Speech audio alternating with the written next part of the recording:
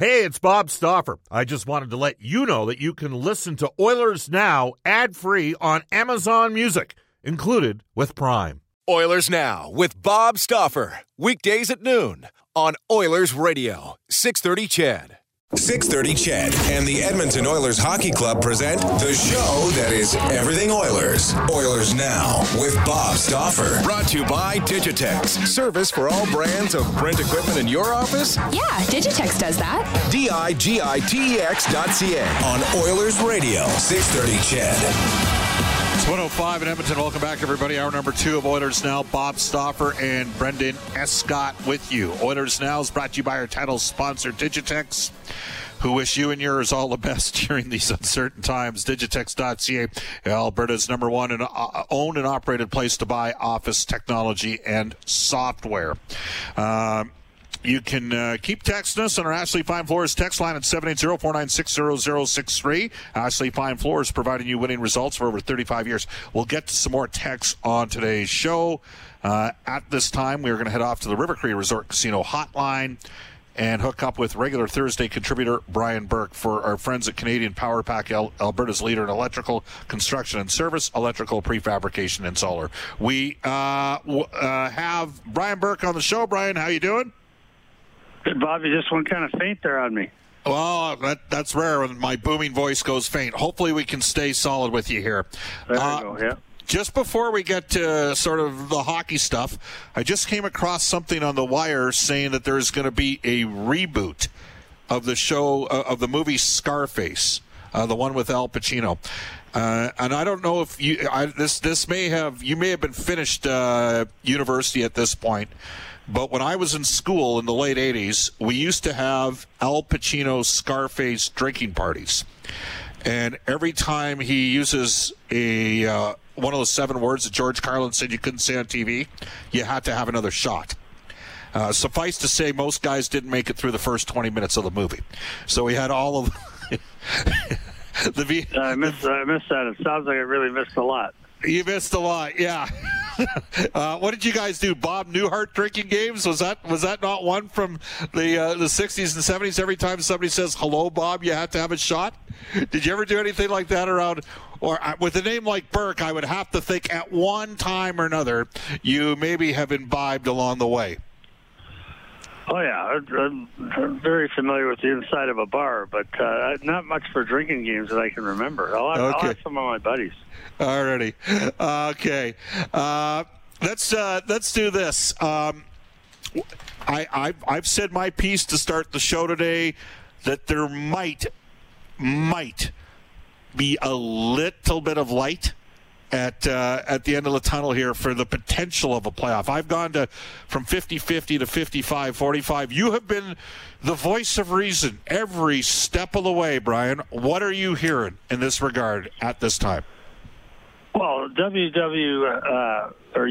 rather had an event last weekend. That's a breakthrough. Golf is coming back. NASCAR is coming back. German soccer is opening up. These are all positive signs. These are signs. These are governments and people no less or more cautious than I am who have said we're going to play. And to me, I still have grave misgivings. I'm nervous about these early openings in the States. But it's moving the right way. And the league's approach is wonderful, which is there's any way we can play, we're going to play. So my information is, okay, if you look at the spectrum of things we could do, number one would be we could finish the regular season. My information is that ain't going to happen. Right. Those games are gone forever. And I've already got a refund offer from the Toronto Maple Leafs for the games that were missed. So then I think the league's first preference and everyone in hockey's first preference would be a 24-team playoff with short play-ins for the teams that were in the hunt. My guess is that's going to go by the board. It hasn't yet.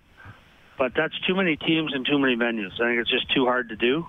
Okay. Too many athletes to worry about, too many situations to control. So now you're down to a 16-team playoff, normal playoff. Right. And I think that's going to be problematic, too, before we get done, and we'll end up with 8.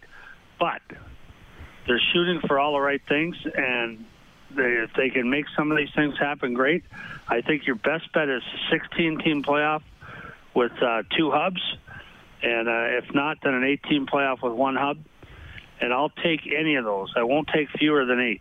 If there's less than 3 rounds, there's an asterisk. But, You're good. Bob, one thing. Yep. I would say this. While they wait for all this stuff to sort out and see if they can preserve this season, which I admire, they had better make sure they ensure the integrity of the 2021 season.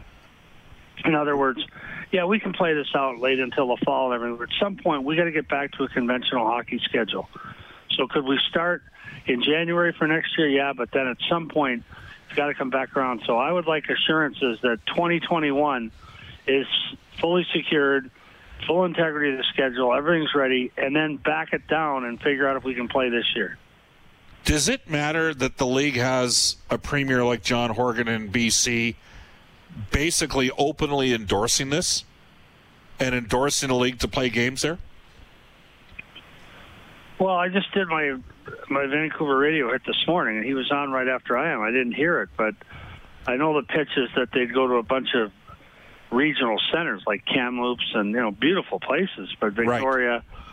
But I don't know how that helps the league in terms of maintaining the back-of-house amenities they want for NHL buildings and the hotel facilities immediately adjacent to the arenas, which is, I think, the number one priority. Can you walk or have a 2-minute bus ride with a closed roadway to get the athletes from the hotel they're in to the venue competition? And that, to me, is going to be number one. So that says NHL to me. Yeah. And obviously the situation and the information they have on how COVID is in that respective community is going to matter a lot. And, Brian, if they do play, you would have to think if they go to 2, let's just say they theoretically go to 2, the league goes to 2, would it not make sense to have one of the 2 in Canada just to capitalize on the Canadian dollar? That'd be cheaper? Yes, it would. But to me, look, we're a ways away from that. So the steps they would have to take is, first off, they got to get the Euros back, because they'll do a 14-day quarantine on them. So the fact that they haven't gotten Europeans on planes yet means they don't think anything's changing soon. Then as the different jurisdictions open, the practice facilities will become open for small groups, as they have in Ontario here. But assistant coaches have to wear gloves and masks, no more than 4 players on the court / ice at one time, like very strict restrictions. And then training camp, and then you play games, hopefully. At any point in time, this could get upset. I do not like the early reopenings in the States. I think we're going to have a second spike. Yeah. But there's not an adequate testing, and it's not accurate enough. Like, you look at the White House testing, they're saying at best, even the company that makes these tests saying at best 15% failure rate. So out of 100 players, 15 would test wrong. You'd get a negative that you're not positive, and then you find out later that indeed you had the virus. That's not acceptable. And they're saying they test sampled that a newspaper did and said it was closer to half wrong. So there's an issue even with what testing we have. Is it accurate? Can we rely on it? The answer is no. So the only way it makes sense to play is if the athletes on both teams have tested and they're all negative. Otherwise, you got to quarantine people. And the UFC had a negative test. They took that athlete out of competition and went right ahead. I'm not sure health authorities are going to allow that all the time. Yeah, that's going to be intriguing to see what happens moving forward here, whether or not a special caveat is put in place from the Prime Minister's office, from President Trump, that allows, and maybe they waive the 14-day quarantine. I mean, we're talking a month, 6 weeks down the road here. We're not talking something in the next couple of weeks. You're obviously aware that Western Canada, certainly BC, Red Deer North, Calgary, unfortunately, has had some challenges, but their numbers are starting to drop a bit in Calgary too. Like Western Canada's maybe in a little bit different position, which would put Edmonton and Vancouver hot, heavy in the mix if we could get started. But there's a wild card, and they know a lot about cards, and that's Vegas. And Vegas knows how to get events like this, don't they, Brian? And they're willing to spend some money, historically speaking. I'm talking about the city of Vegas. Like, they know how to bring in large-scale events. Yeah, and they could do a campus. So they could take a block right on the Strip, directly across the street from the rink, and provide hotel rooms at different floor for each team, segregated, assign an elevator to each team, You could have the team in a quarantine situation, eat in a different room than the other team. They could do 16 teams there easily within 2 blocks of the rink. If you close down the strip, they could walk to the rink. So there's some advantages there. I mean, in Edmonton, great healthcare has been great. The rates are down low of infection and disease and death. There are not that many hotel rooms right immediately adjacent to the rink.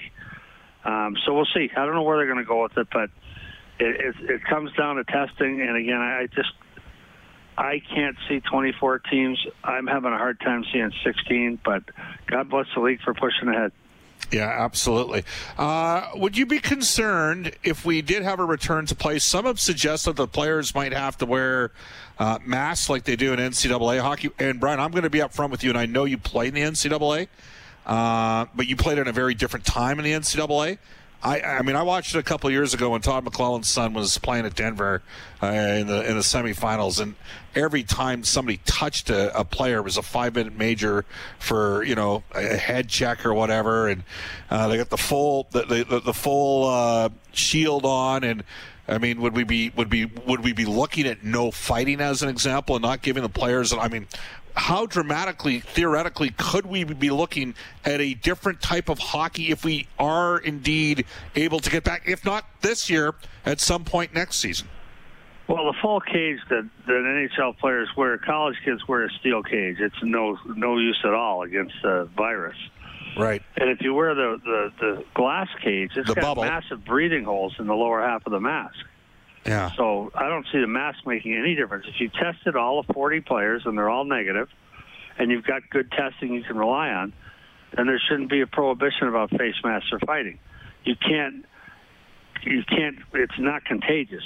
If one person can't transmit it to another through fighting or spitting or swearing or yelling, then it doesn't matter. So no, I don't see that as a factor. Okay. We're joined by Brian Burke every Thursday in Oilers Now for Canadian Power Pack. Brian, of course, longtime NHL executive now with NHL Hockey on Rogers. And it'll obviously be a boon for your network because we got an entire generation of Oilers fans that's had a chance to watch the 87 and 88 Edmonton Oilers playoff runs en route to Stanley Cups 3 and 4. But I think we'd all like to get back to live play. One of the things that we've seen over the last several weeks here, Brian, is also Last Dance, which is about Michael Jordan. And I think the biggest thing that surprised people is his level of competitiveness and how driven he was. And maybe it didn't surprise everybody out there, but I think it has surprised some. So the question I have for you, in all the years that you managed, give me a couple of your most competitive, driven players. I would say Chris Pronger is right at the top of that list. I would say Dion Phaneuf is right at the top of that list. I'd say Pat Verbeek is right at the top of that list. Let's start there. Trevor Linden, maybe. Okay, well let's go to the little ball of hate. Pat Verbeek. I mean, that guy played forever. Did he not rip up his finger in a farming accident and then get it sewn? Yeah. He went and grabbed the finger out of was it a silo or I forget what happened, but he grabbed the finger. I think it was his thumb, and it was a potato bin. Okay. And I think he went and they grabbed the thumb out of the potato bin and started driving to the hospital, and they reattached it. But yeah, Pat Verbeek scored a lot of goals, played a lot of years, but he was a mean, like not very big, but a mean guy. And then if he didn't want to fight, he'd spear you. He was tough. And he was highly competitive and loved to win. We had Chris Pronger here. We saw how he elevated the Oilers that season. I mean, him and Jason Smith, you played against them that year in round 3. By the way, I know we talked about this. We had Chopper on, Ethan Morrow, and he said, Bob, we had to get out of Game 5 in Anaheim, or we might have lost that series. We had so much illness. But you ended up getting Pronger in the offseason. We all know the story there with you and Kevin Lowe. But how did he change the complexion of your team when he went there?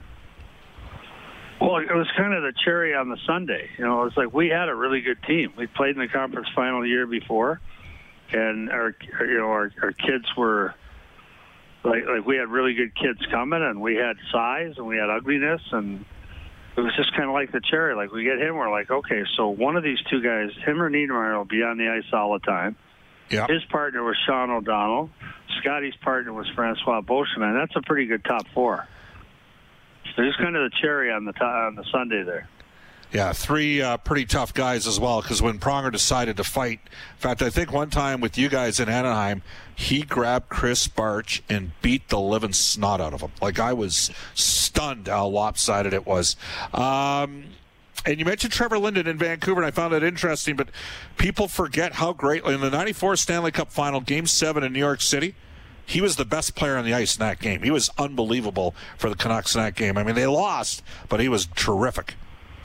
Yeah, I was there because I was working at the league then. I wasn't working for the Canucks, but Trevor competed, practice games, everything the same way. He was a marvelous competitor, driven guy.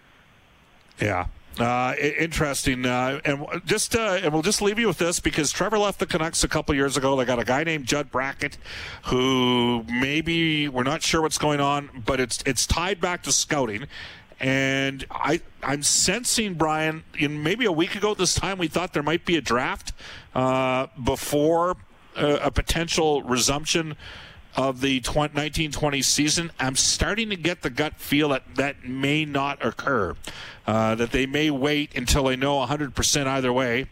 Either the season's over because they can't go back, or they'll wait until after a playoff. Have you heard anything in that regard? Just what you said. The issue is they got a lot of pushback. They went to the GMs and owners and said, we want to do it June 4th. They got a lot of pushback. They've reconsidered. I still think we're going to do a draft before our playoffs begin, but they're selling it a little better, I think, this time. For GMs who love control, how frustrating would that theoretically be? Well, very frustrating, but everyone's in the same boat. Like, it's not a competitive disadvantage. I might not like it, but every GM's in the same boat I am, same condition I am, so I can't complain about it. Right. Yeah, absolutely. Hey, Brian, as always, we appreciate your time. You take care. Thanks, Bob. You bet. 122 in Edmonton. Do want to mention all season long on Oilers Now, we have the Oilers Now Injury Report. It's brought to you by James H. Brown Injury Lawyers. When accidents happen, go to jameshbrown.com. Jim Brown, former Edmonton Oil King. Trent Brown, of course, played for the Edmonton Eskimos and the gang. James H. Brown want you to stay safe and stay positive. We'll take a time out. This is Oilers Now. Hi, this is Connor McDavid from your Edmonton Oilers, and you're listening to Oilers Now with Bob Stauffer on 630 CHED. All right, this you can text us 780-496-0063, Ashley Fine Floors text line. This text comes to us, Bob, about 50 years ago in Yellowknife. They had rum bonspiels. A drink after every second end. Okay, well, I kind of thought that's how curling worked. But thanks for that. Yes, there's been different types. I know for a certain generation, there was every time they said hello, Bob, on the Bob Newhart show, you're supposed to have a shot. The Al Pacino, Scarface, every time he uses a word you probably shouldn't use very often, that's occasionally made its way onto our show. You could do it as well. Hey, Bob, why do players from Europe need to quarantine when they return if they're tested and come back negative? And that's a good question. That makes you wonder whether or not there might be a change to how the quarantine rules work when people travel. But time will tell in that regard. And, the other thing is, and somebody can correct me if I'm wrong. Maybe there's listeners out there, and I'm looking for some feedback. I don't know how many people out there have actually gotten themselves tested, but I believe it's somewhere between a 36 to 48 hour length of time before you get a response on whether or not you get a test done. And in order for the NHL to fire up, I think we need quick testing models at that stage. And again, there's different models out there that are available in that regard. Trevor says, Bob, I'm not anti-fighting, but I do want to mention I've watched some of the best hockey at the Olympics and juniors, etc. You know what, Trevor? That's fair. However, in the current incarnation of the National Hockey League, there's still the occasional fight. Nowhere near as much, as, say, the games from the 80s, where there were lots of goals and lots of fights, and people were often really entertained. Again, you can text us at 780-496-0063. Bob, will the laugh out loud? Lorraine says, will the players be told to stop spitting on the ice and in the players' box? I don't know. Hey, Bob, if we're going to eliminate scrums and close contacts with full face shields, again, and you just heard Berkey, like he kind of gave us the impression that's not going to happen. Some people have reported that out there, that this is something that the league would have to look at. I'm not necessarily sure it's going to happen either. Dennis says, if we're going to eliminate scrums and close contacts with face shields on NHL players, how will the NBA be allowed to function? Dennis, that is a great question. Okay, and here's another drink. Apparently, somebody said every time you hear the word Smurfs, you took a shot. Really? Man, you were up early, or you just got home late, one of the two. Another text just on the Olympic comparison for the regular season is always silly, in my opinion, because as soon as you're cheering for your country versus a commercial team, the stakes are higher. Well, it's a different... And actually, you can make an argument at the Olympics that there's a pretty significant drop-off after about 6 countries. But anything can happen, right? Who was it that Canada couldn't put away? They had a ton of shots in 2014 when it was truly best on best. Was it Norway? I'm trying to think. I know Germany back in 92 or 94, Peter Draisaitl stopped by Sean Burke in the shootout. It was the first ever shootout in the Olympics, and nobody expected Germany to give Canada a run. I'm trying to think in 2014 who Canada had real problems with. Of course, they beat the U.S. 1-0, beat Sweden, I think, 3-0 in the gold medal game, but they had a significant challenge. Maybe it was Latvia or something. Anyways, it was Latvia. Thank you very much, Reed Wilkins. 1:29 in Edmonton, off to a global news weather traffic update. And when we come back, he is an Edmonton sporting icon, a 3-time U Sports Coach of the Year, a 3-time national champion, 5-time Canada West champion, now retired, but one of the most fiery and bombastic coaches around, Don Horwood, on Oilers Now. Oilers Now with Bob Stauffer. Weekdays at noon on Oilers Radio, 630 CHED.